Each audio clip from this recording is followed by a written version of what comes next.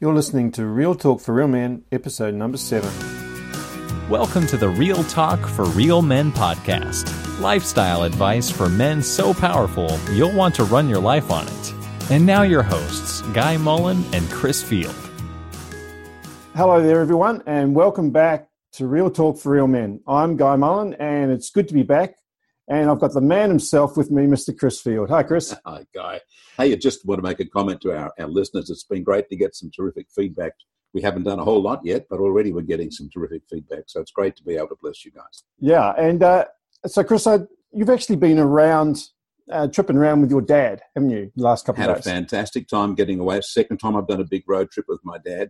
At the end of it, he just said to me, he said, I thought it might have taken a bit longer. So it's just great to hear his heart, really appreciating that he wants to spend more time like that. And unfortunately, my other brothers, I've got a number of them, but they're all busy with their lives and not as flexible as I am. He just really thrives on that intimacy. It's just great. So we actually did a podcast with your dad, Clive, back in episode number 2, didn't we? Yeah, and it was just great. I mean, I didn't participate much in that because I wanted him to tell the story and you to hear that. But I've subsequently sat with him and downloaded and debriefed a whole lot of stuff about the pain and issues he's gone through. And I think it's just great for him to be able to talk about things very remote, like decades and decades later, but actually kind of resolve things in his own life that have haunted him or been unresolved. It's just a really precious experience. And for those guys that ever get the chance to do that with your dad, I think it'd be blessing in both directions. And that episode was actually about turning the tide of fatherlessness, wasn't it? And there was a key moment in Clive's story where there was one man who came alongside Clive and not only changed his life, but significantly impacted the 3 generations that have followed. So you and then your kids and your grandkids. So How many great-grandchildren has Clive got? Now, that's a good question. I think it's certainly heading up toward about 30 at the moment. Right. Maybe more. I just forget the details. So I do recommend to our listeners to go back and listen to that episode number 2. Don't do it now, but do it later, because it ties in with today's show very well. And actually, on today's show, we have a man who is doing what that man did who came alongside Clive and got alongside Clive and really changed his life. And so we've got on the line today the founder of the Father Code, Jack Thurston. Welcome to the show, Jack. Welcome, Guy, and welcome, Chris, and hello to everyone listening. So the Father Code is an unusual term. It sort of implies some sort of secret. Some sort of hidden message. What does it mean? In fact, can you tell us a bit about your story and what the Father Code means and how you led you to develop the Father Code? What's that all about? Okay, look, I suppose I'll, with this, cut to really quite a significant period in my life, and I'll just step back and give you a little bit of a background to my situation. So I was raised by a single mother. My father was in the SAS, and he was actually deployed in Malaysia. And I found out at a far later time in my life that he was deployed in a very hostile time in Australia's history. And whilst our men and women who serve in our armed forces are trained very well to do the job they're meant to do, sometimes this might mean that they might struggle with standard facts of life that you and I take for granted. And so my parents divorced when I was 2. It was a fairly uncomfortable split, and I was raised by a loving mother who worked as a nurse and thought that everything was pretty similar to most other people. But as I grew in my early teens and later in my teens, it became quite evident that I felt different at a very deep level, and I felt I couldn't put my finger on it, and it was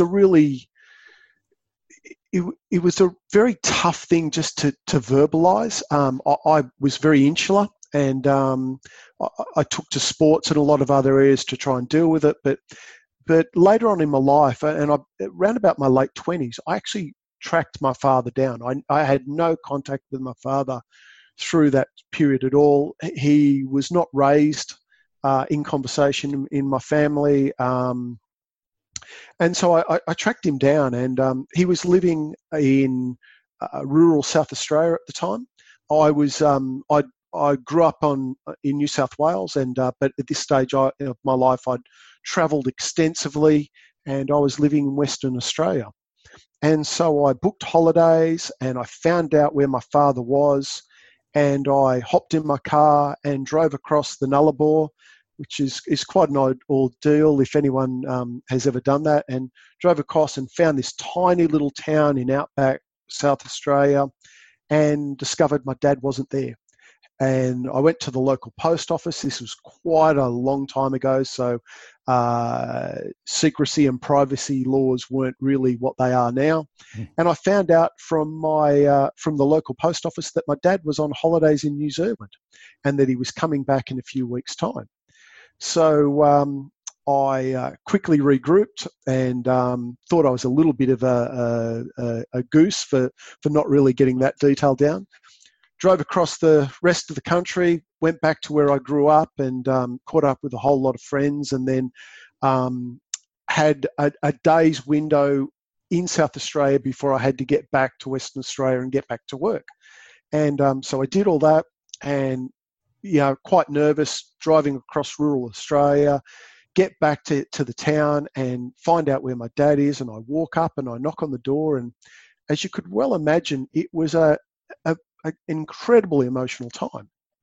And I knock on the door, and my father had since remarried, and this lady, lovely lady, turns up at the door, and I introduce myself, and I'm my father's son, and I'd love to meet him. And I was quite young at the stage, so you could imagine the turmoil that created in this household. So how old were you then, Jack?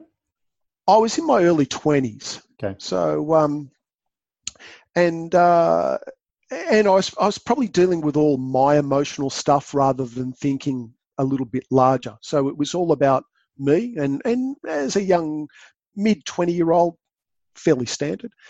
And so this message comes back after a lot of internal discussion. I still remember this vividly, and we're talking, I don't even know, don't test me on the math here, 30 years ago. And I remember this point so vividly in my life, and I'm standing on this front yard and I'm waiting for this answer. And the answer came back, and no, he doesn't want to see you. And I've just driven across Australia and a third of the way back, and the build-up and everything like that. And I suppose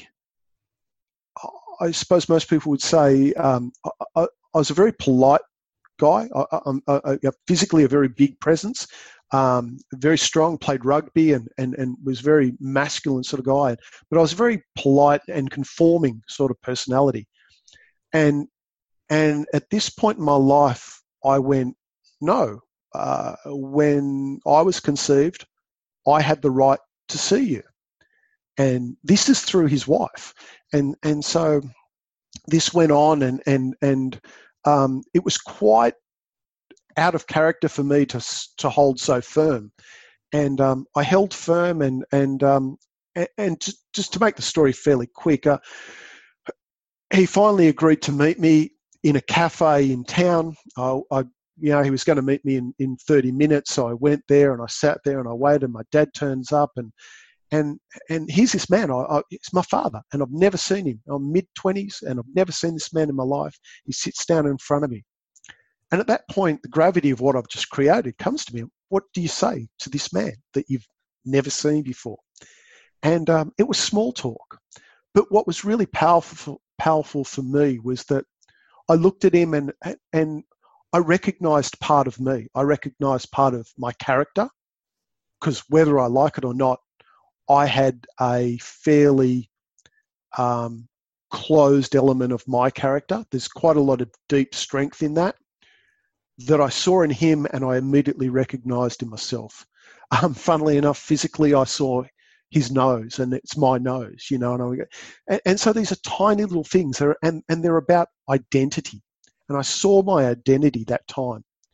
And and you can't have a great conversation at that point in time. I mean, I think it's impossible. Yeah, some people might have been in a similar situation and had a great bonding. I didn't.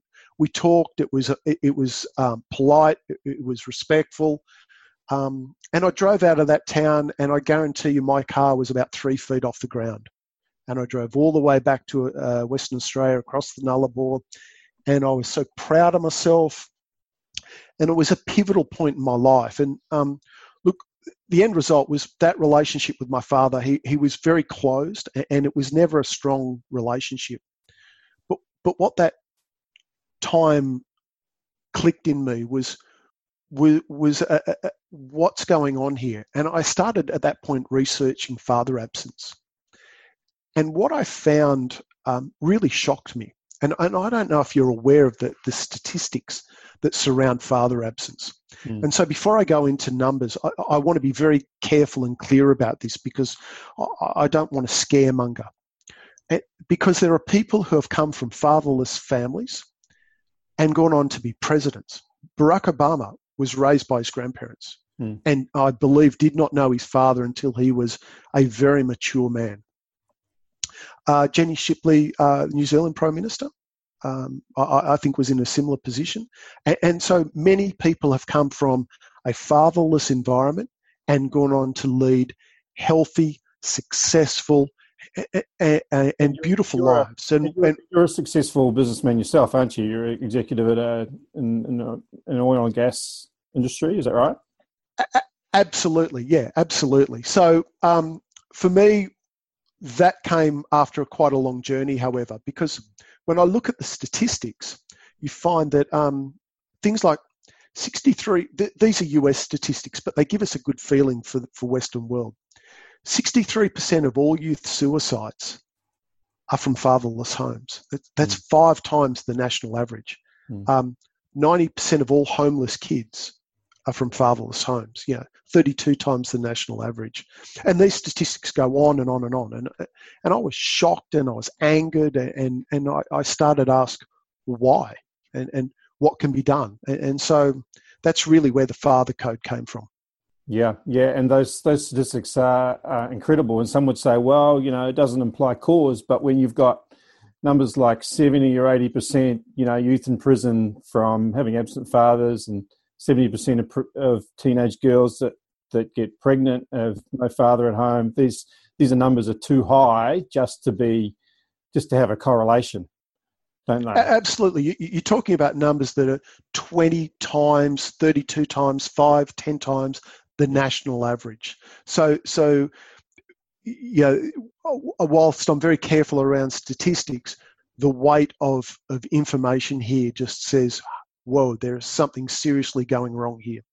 Now, and so, Jack, I just started here with a question for you, because I really resonate with what you're talking about, and I recognise even a lot of people that have a physical father in the home can still experience something like fatherlessness, because he's off at work, or he's in the shed, or he's off with his mates, or he's at the pub, and they can experience fatherlessness just from a disinterested father. But the question I want to come to now is, have you found in those 30 years since you've encountered this in a very real way yourself, that there actually are solutions? I mean, is there much that really can be done?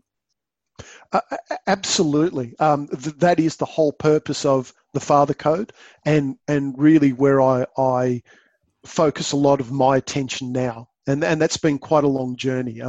I originally started researching the problem. I started researching why you have this disparity, because my mother loved me.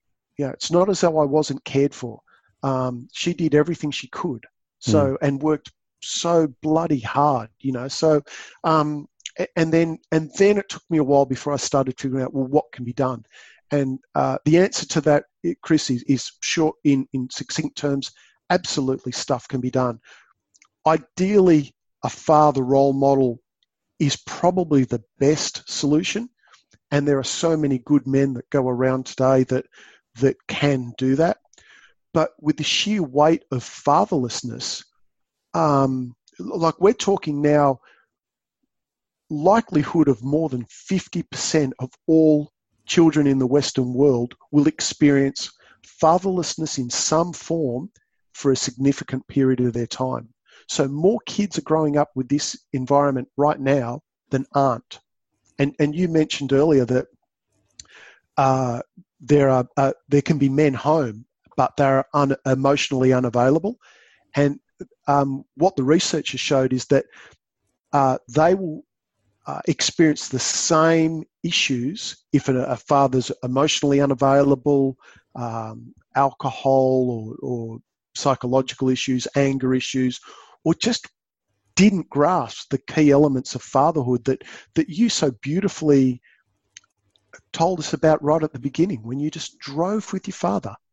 Yeah, and these are experiences that don't have to be earth-moving. They're just simple, beautiful moments. And so sometimes the frustration is, well, the father's there, but he's not available. And that has exactly the same consequences as a physically absent father. So what sort of consequences, from your experience and your research and your work with other men, what sort of consequences is this fatherlessness having on men? Obviously, this was impacting you even into your 20s and beyond. So, I suppose slightly my story is very typical of most people, and this isn't a male issue or a female issue. This is, I believe, a human issue. So we're talking about culture in this circumstance, but we are talking about real men 24/7. So I'll focus this more on men purely because of my assumption of the audience, if you'll give me that space. But when I look at it, I like to split the effects into two sections, and it's sort of an iceberg. It's the tip of the iceberg and the majority that lies below the water and the part that we can't see. And so the tip of the iceberg to me represents the statistics, and those statistics are damning. And even now, after 30 plus years, I look back at them and I can't not be affected by how deeply that must affect so many lives. We're talking drugs and alcohol, we're talking teenage pregnancy, we're talking suicide, depression, anxiety, a whole gamut. And that's the tip of the iceberg. That's the part that we can see. That we measure, yeah. Yeah, the part that's, and that's a really great way to look at it. The part that's very difficult to measure and that goes underneath the surface is the slight inability to relate and communicate and be happy and reach full potential. David Henry Thoreau has a beautiful quote around this, and please give me latitude on the quote, but it's something like, most men lead lives of quiet desperation. And then I think he's semi-quoted to say that most men will go to the grave with their song still within them. That we have so much potential as men, as leaders of our family, of our lives. We don't necessarily have to lead our community or our country, but just lead ourselves. And that song, that leadership, that potential is not realised, and that's frustrating. And that's where I think we see anger and frustration and lashing out, and so many social issues that are very difficult to put our finger on, but they inextricably tie back to this identity, this frustration, and this fatherlessness, which is rooted in shame and guilt. That's it. Now, Jack, talking to our audience here, Real Men 24/7, I think I hear you telling our audience that their role is actually more powerful than many of them actually think it is. Absolutely. Without doubt. I think it's a very difficult time to be a man. I think that society gives us almost a schizophrenic view of what a man is meant to be, and never so more than right now. Is he meant to be strong? Is he meant to be powerful? And there's all these images of these hairless, ripped, incredibly masculine men.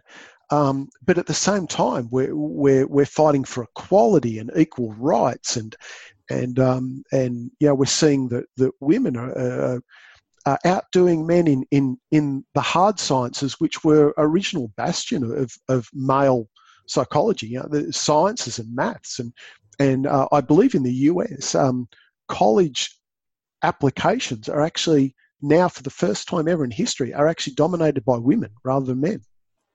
So there's a real shift in society of what it is to be a man, and it's a frustrating time. So that said, I think culturally, as a result of that, we've lost our way, and we're now. I've got to be careful what I say here, but I'd ask you the question: if I asked you to tell me 5 great leaders in the world right now, like, sometimes I struggle to answer that question. I see the Trumps of the world, and he's an obvious target and quite an easy one. But I see the Tiger Woods and the Lance Armstrongs and people that we would naturally see as leaders and heroes of our nation in the 30s and 40s and 50s. Because I'm talking about a cultural change that didn't happen 300 years ago, that didn't happen 200 years ago, that happened 60 years ago.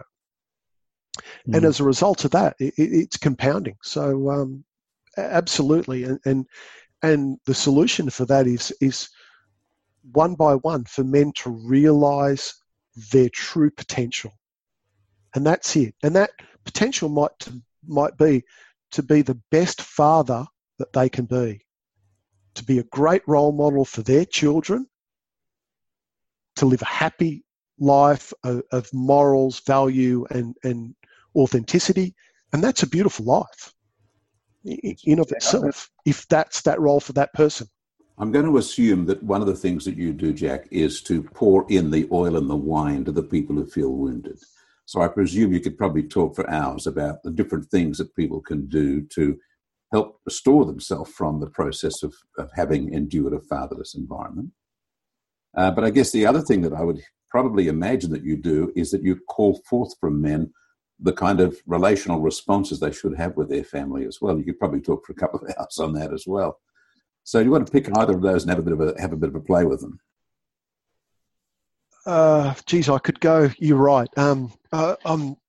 Interviews are a tough one. I'm used to speaking for days on end in a lot of group work. So where would I like to go with that?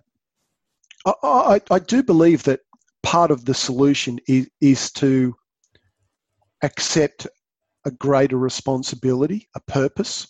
Part of where I found my calling was I was at a very lost time. Guy, you mentioned earlier that I am leading a fairly successful life now, but look, I certainly played on the fringes of a far darker side of life. In my own journey, I do believe a quote from St. Francis of Assisi, and I think I've been all things evil, and if God can work through me, he can work through anyone. And it's one of the things I like to bring to the Father Code. I do not judge anyone, partly because I think I've probably flown on the darker side as much as anyone that I've met. And so it's not a contest. Jack, you also mentioned the word shame. Is that what might have kept you on the periphery of life a little bit?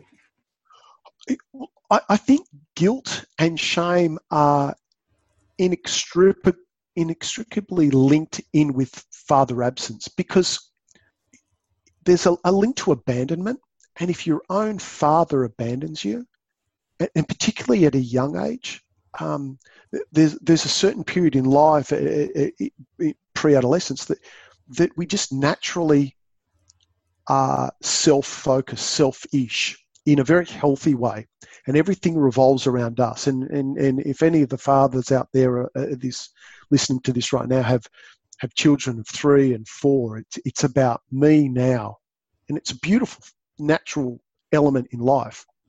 But a consequence of that period in life is that everything that goes on, if it revolves around me, and if it's good, it's because of me.